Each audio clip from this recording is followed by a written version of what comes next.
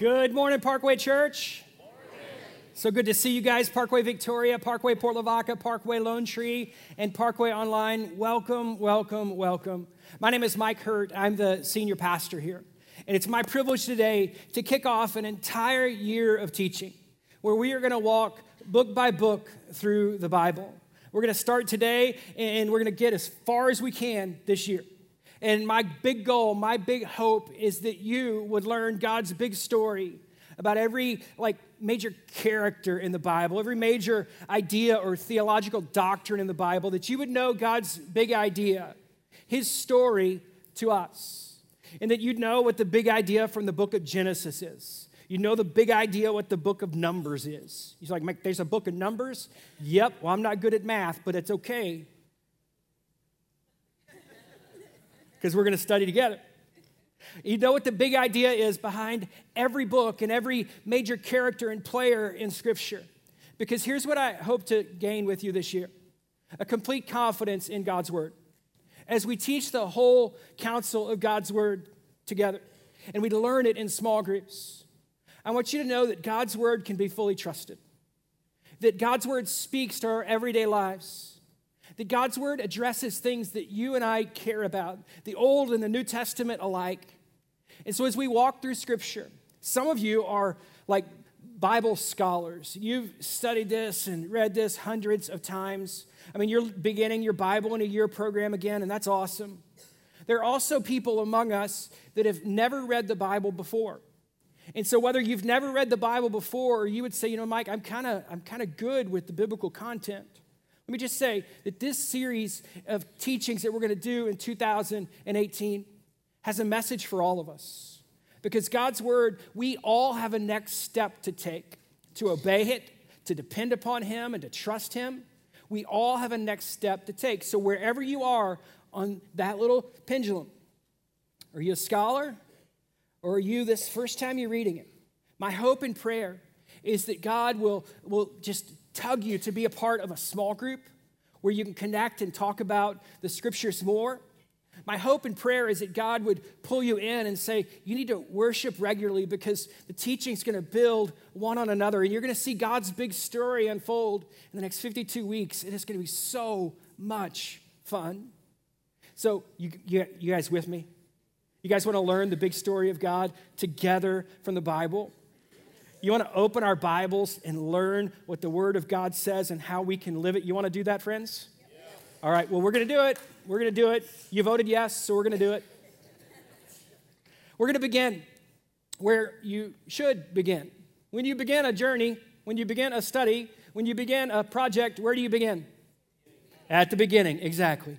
So we're going to begin in the book of Genesis. It's the easiest book of the Bible to find. Just go right past your table of contents. And there you are in Genesis. If you didn't bring your Bible, no worries. We're going to put it up on the screens, and we gave you a handout. If you don't own a Bible, I encourage you to stop by and pick up a New Believers Kit on your way out. We'll give you a Bible today. If you forgot your Bible, you can borrow Bibles. We want you to open it up now as we learn together from Genesis chapter 1. Here's what the Bible says. Genesis chapter 1, verses 1 through 3. In the beginning, God created the heavens and the earth. Let's stop right here. What we're going to learn about together is how God created the world. What we're going to learn about is how our world began. That's what we're going to learn about today. But there's a foundational truth that we see in verse 1, that before anything was, God is. In the beginning, God created the heavens and the earth. Before anything was, God is. People will ask, who created God? No one created God. God created everyone. Some would ask, who came up with this whole idea of higher power and calling him God? No one came up with the idea of a higher power and calling him God. The reality is this: before anything was, God is. Now the earth, what's happening? Verse 2. Now the earth was formless and empty.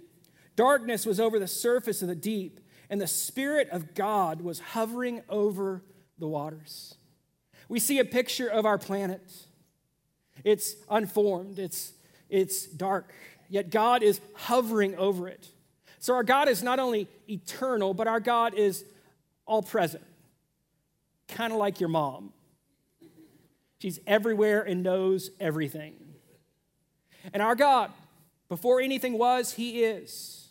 And he was hovering everywhere at the same time because he is God. And then the work of creation began, verse 3. And God said. How would God create? It would be with his voice. How would God make everything that we experience today? It would be with his voice. And I want you to get this, because that means we serve a God that's not only eternal and not only present everywhere, but we serve a God who is all powerful. We serve a God who has no limits because of who he is at his core and his character and his attributes. And we learn the first 3 verses of Scripture that this God that we worship together is eternal. This God that we worship together is omnipresent. This God that we worship together is all powerful. And with his voice, he created. Before all things, he was. After all things, he will be.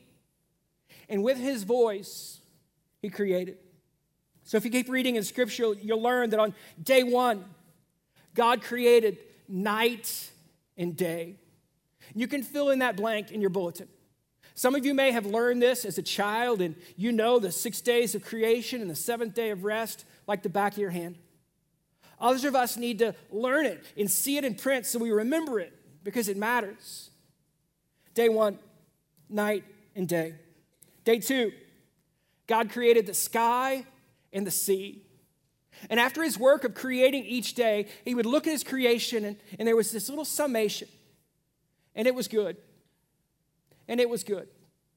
God's first 2 days of creation, there's the day and the night, the sky and the sea. You say, Mike, do you believe that God actually created like the Bible says he created with his voice here? And I absolutely believe that God created with his voice as the Bible says. 2 reasons. First one is this: it's included in Scripture, which means it's God's word to us. Everything that we have in Scripture, God's word, is inspired by him, written by human authors, but given to us by God. It is infallible. There's no wrong in its teaching. It's always right. And it's inerrant. It's perfect, his word to us. So I believe it because of that. The second reason I believe it is because Jesus actually quoted about creation when he taught us about marriage in the book of Matthew. And if Jesus is going to quote the creation account, I'm going to believe the creation account. If the Son of God says this is how we were formed and who we were formed to be, I'm going to believe it. You know why? Because we're going to learn in just a minute, not only was the Father using his voice to create, but the Son and the Holy Spirit were a part of this creation process as well. Day 3, what did God create? He crafted continents. And vegetation began to grow. On day 3, he created the land and the vegetation. Anybody go out yesterday and cut off frozen vegetation in your yard? Oh, what a day it was. What a day. Can tell y'all are really excited about the freeze. On day number 4, God created the sun and the moon. See, Mike, here's a question. If on day 1, God created night and day, then how could he create the sun and the moon 3 days later? A couple of answers on that. First one is this. When God created night and day, he was ordering our time. He was setting our schedules. And when God created the sun and the moon, he created reference points for light and heat and reflection. But never forget, there could be a night and a day with no sun. There could be a night and a day with no moon because God is the light of the world. Never forget. It's not our sun that sustains us, it's the Father God who sustains us. It's not our moon that reminds us it's time to rest, it's our Father God that reminds us it's time to trust, it's time to rest. Day number 5, he created the sea creatures, which are the fish and the birds of the air. That big red fish you're chasing in the bay, you know who created it? God created it. That duck that was just flying home,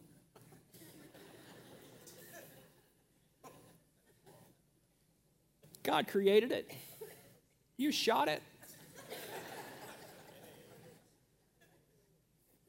I'll eat it. On day 6, what did God create? He created animals and mankind. He created the animals, that deer you shot a few weeks ago. See the theme in South Texas, friends? And then he made his greatest creation, the creation that he made in his image. He made men and women. He made Adam and Eve.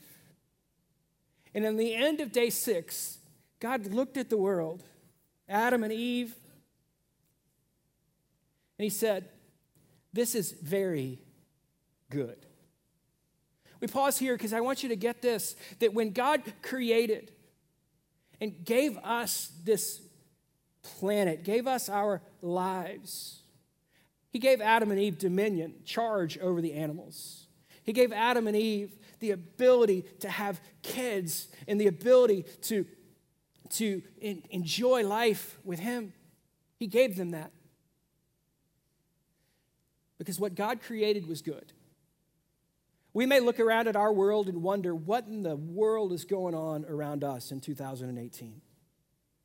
But I want to pull you back to the beginning because it reminds you of who our God is, and it reminds you that what he created, including us, is good. And as we look at this story today, where our world began, let's finish it up. Genesis 2, 1 and 2. Thus the heavens and the earth were completed in all their vast array. By the 7th day, God had finished the work he had been doing. On the 7th day, he rested from all of his work. Then God blessed the 7th day and said, "Let the cowboys play on the 7th day." Sorry, that's not what the word of God says. There's some error there. That was the word of Mike. Then God blessed the 7th day and made it holy. We're going to talk in a few weeks about what it means to keep the Sabbath holy and what it means to have a day of rest. Because God, this is the created order. 6 days of work, 1 day of rest. 6 days of effort, 1 day of rest. 6 days of labor, 1 day of rest. Because it shows who you and I are trusting. By the 7th day, God had finished the work he had been doing. On the 7th day, he rested from all his work. Then God blessed the 7th day and made it holy because he rested from all the work of creating that he had done. So what happens on day 7? Day 7 is rest. God looked at his creation and said, "It is very good. It is so good that I don't have to keep working. I'm going to rest." And he set apart that day and made it holy, which means that day of rest for us Sundays is different than any other day of the week. And so we look and we say, God, what's my takeaway from the fact that you are the creator and I am the created? Well, that's what we're going to dive into next. Before we do that, though, I want to tell you about a friend of mine who was my pastor in Washington. His name is Lon. And Lon was an amazing Bible teacher. He could open the Bible and teach in such a way that things would jump off the page and you'd go, I never saw it like that. And he was accurate and profound in application. And he's an amazing teacher and led McLean Bible Church for almost 40 years. And Lon did something in his messages that was his signature.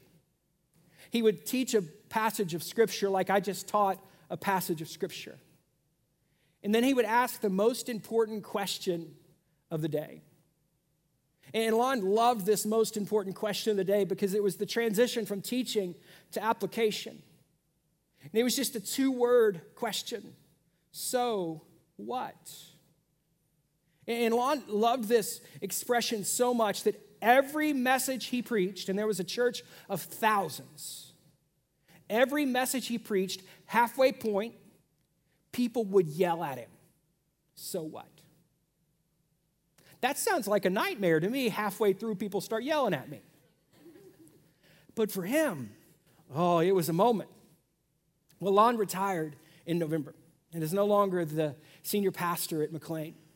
So in tribute and honor to my friend, I want to do So What? This series.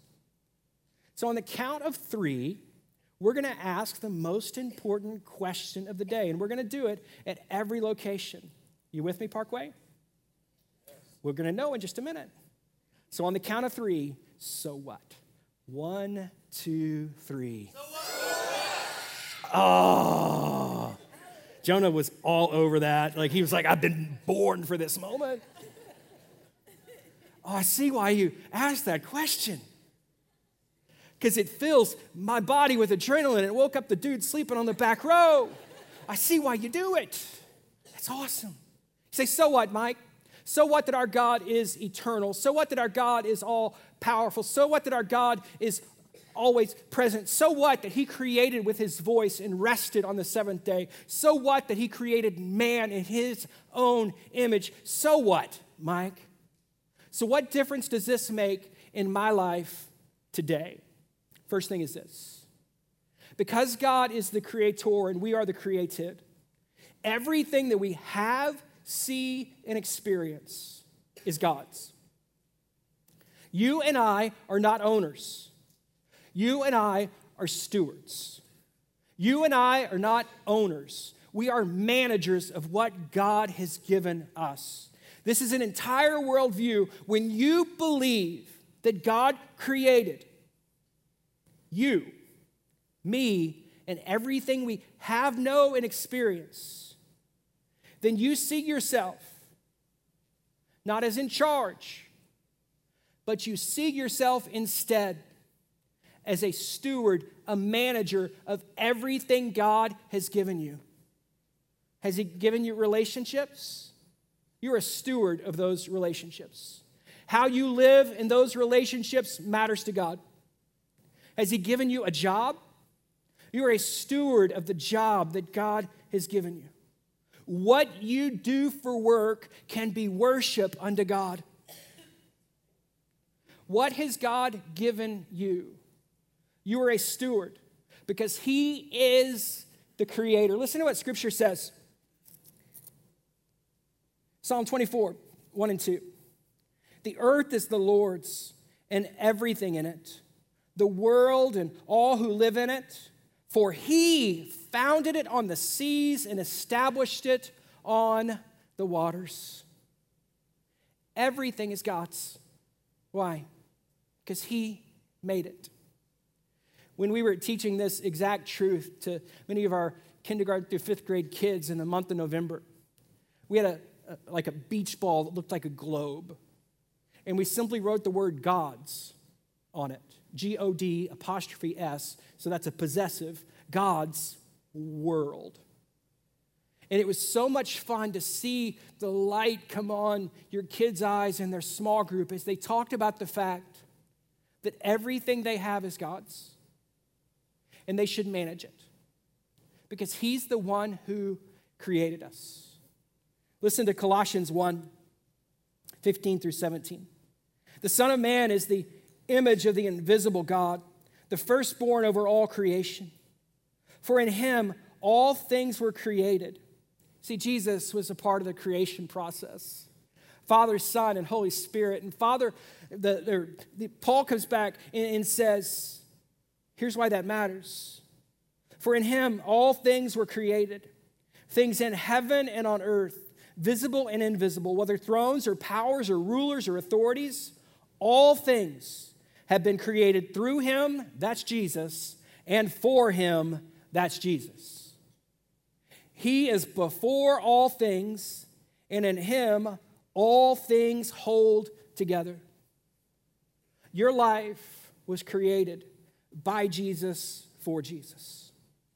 And it works best when you understand that he holds all things together. Your job is to manage. Your job is to steward. Your job is to enjoy what he has given you in a way that honors him. The second thing we learn, not only is everything we have, see, and experience God's, but the second thing that we learn, because God is the creator, is this: all creation longs for God. Another way to put it, you were created, and I was created to worship God. And all creation worships him. When you see those stars in the sky, it's a celebration of who God is. When you see the wonders of his works, it's a reminder, it's a declaration of worship unto God. Jesus was speaking in Luke 19, verse 40. He said this, "I tell you," he replied, "if they are kept quiet, if people are kept away from me, if they are kept quiet, the stones will cry out." You see, the created is designed to worship the Creator. That's why you and I gather as believers to sing and to pray. That's why you and I as believers gather in small groups so that we worship him together. That's why you and I as believers, we obey him and we pray to him and we trust him, because those are acts of worship. And if we don't worship him, nature will. If we don't worship him, the rocks will cry out. So I invite you to worship him with all of your lives, because you were created to worship God. Now, there's a little tension in the world. The world's not as God designed it in Genesis 1 and 2 at this point, as we stand here at the cusp of 2018. Our world compared to Adam and Eve's world. How many of y'all would like to have lived in Adam and Eve's world before the fall, before sin? A world where you're relating with God on a daily basis. A world where there is fruit and animals and you've got dominion. A world where you're naked all the time. Anybody? We don't live in that world anymore. Because of the effect of sin, our world is fallen and broken. The systems are corrupt. People without Christ are dead in their sin. This is the truth of God. And yet, we all long to worship him. And yet, we were created to worship him. Listen to what Paul says about all of this. Romans 8, 19 through 22. "For the creation waits in eager expectation for the children of God to be revealed." There's coming a day when all of this is going to be made right, when Jesus returns. "For the creation waits in eager expectation for the children of God to be revealed. For the creation was subjected to frustration, not by its own choice, but by the will of the one who subjected it to it, in hope that creation itself will be liberated from its bondage to decay and brought into the freedom and glory of the children of God. We know that the whole creation has been groaning as in the pains of childbirth, right up until the present time." Paul looks at the world and says, we live in a world that isn't as it should be. There is sin and hurt and pain and struggle, and it shouldn't be that way. But that's not the final statement on our world. There is coming a day when all of this will be redeemed and all of this will be remade. There's coming a day. And I remind you of this because I want to make sure that as believers in Jesus Christ, that we live our lives as an act of worship unto God instead of drifting with a broken culture. So many times we look around at what's happening in the world today and we make decisions based on a system that's broken and dead. We make decisions based on how things are today. Friends, the world is it's groaning. It's in the pains of childbirth. Ladies, how many of y'all would like to live for the rest of your life in the pains of childbirth? No. Guys, how many of you would like to live for the rest of your life with a kidney stone? That's our world. And why do we choose to match our lives to a culture that's fallen and broken when we have a chance to worship God, obey and depend, trust on him instead? He is the creator. We're the created. Now I want to pick up the pace. The third thing we learn from Genesis 1 is that we have no excuse before God. I hear it all the time. Why would a loving God send people to hell that haven't had an opportunity to hear about Jesus? Why would a loving God do that? And when you understand how God created, and you understand how God shows himself to the world, you know that we have no excuse. We are all accountable to God. Psalm 19, 1 through 4. Let me get it right. The heavens declare the glory of God. The skies proclaim the work of his hands. Day after day, they pour forth speech. Night after night, they reveal knowledge. They have no speech. They use no words. No sound is heard from them. Yet their voice goes out into all the earth, their words to the end of the world. See, what the psalmist is saying here is that God's creation declares his glory. Then when we look up and see a starry night in South Texas, when we look out over the coast of Matagorda Bay, when we look out at Magnolia Beach and we look out and we see the beauty of his creation, he is declaring his divine nature. He's declaring his divine goodness to the ends of the earth. See, God is showing himself through creation so that we know we're not the result of a big bang, so that we know we're not the result of evolution over time. We're the result of divine creation, a God who loves us and gave us life to have with him. Nature declares this. Growing up, I wasn't raised in church. Went every now and again, but didn't go very often at all. But I was raised in the kind of neighborhood where you played until dark. And you had to come home when the street lights came on, right?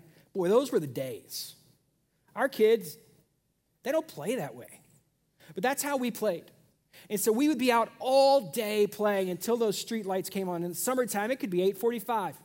Street lights come on. Okay, Mikey Hurt, gonna ride up Pitch Pine Drive. Time to go home. And I would look out as I'm putting my bike in the garage to my friend's house to see if he made it home too. And above Jeff's house, the moon would rise.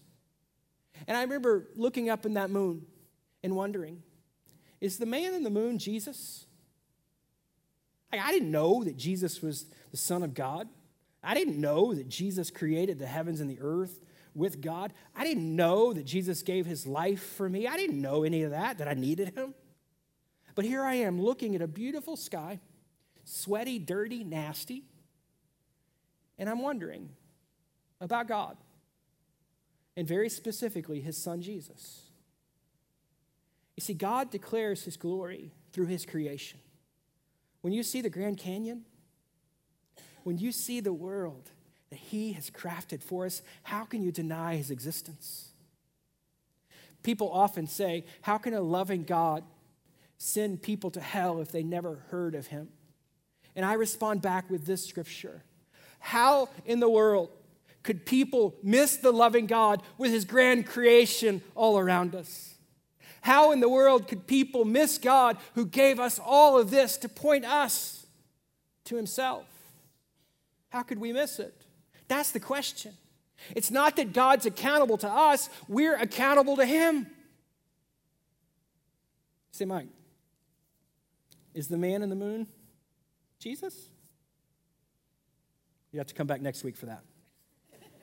I'm just joking. That's a cheap trick. I'm not going to mention it ever again. But the point here is this. We all are accountable to God. Romans 1, verse 20. Here's what the Bible says. For since the creation of the world, God's invisible qualities, his eternal power and divine nature have been clearly seen, being understood from what has been made, so that people are without excuse. We have no excuse. We're accountable to God. We're his managers. He's given us life. We are designed to worship him. And the last thing, and it may be the most profound for you today, as we learn from the creation story, nothing is too hard for God. How did God create? With his voice. If God can create all that we know, have, and experience with his voice, Is anything too hard for God in your life? If God is able to create the universe, if he is eternal, if he is all powerful, you see, if he is always present, is there anything too hard in your life for him? I'll just answer that for all of us. No, nothing is too hard for God. Jeremiah 32, verse 17.